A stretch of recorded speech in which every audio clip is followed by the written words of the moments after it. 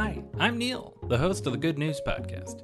This is your source for good news, fun stories, and sonic joy. All of this goodness is coming to you from beautiful Chicago, Illinois. Today's episode of the Good News Podcast is another three-parter. Sometimes there's just a lot of good news, and I just want to share it all at once.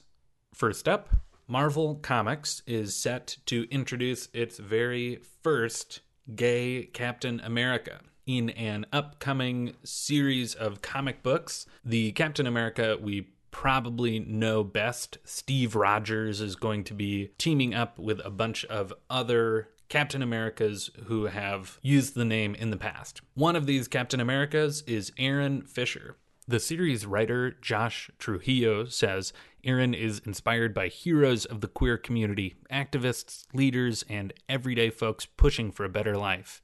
He stands for the oppressed and the forgotten. I hope his debut story resonates with readers and helps inspire the next generation of heroes. It's good to see how far we have come by having a major comic book character be out and openly gay. Next, I want to share with you the Million Gardens movement.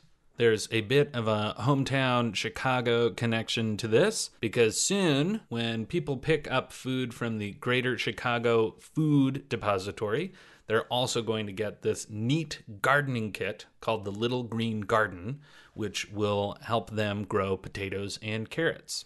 This is a collaboration between a nonprofit called Big Green and a publication called Modern Farmer, which has noticed that over this past year with the pandemic, people have been much more interested in home gardening. So this is a way to bring that home even to homes where there isn't a backyard. These little kits are just about a foot cubed with the intent of growing these on your kitchen counter by a window or a fire escape or a back porch.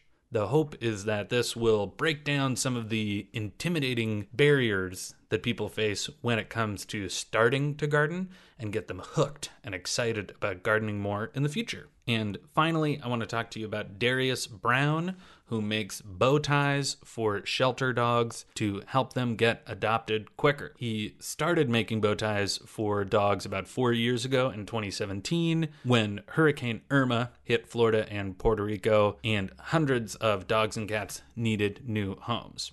Now, 4 years later, Darius is guessing he's made about 600 bow ties for dogs and cats. And here is a quote from Lori Caffrey, who is the executive director at Mount Pleasant Animal Shelter in East Hanover, New Jersey. Animals who wear them get adopted right away because people find them instantly charming.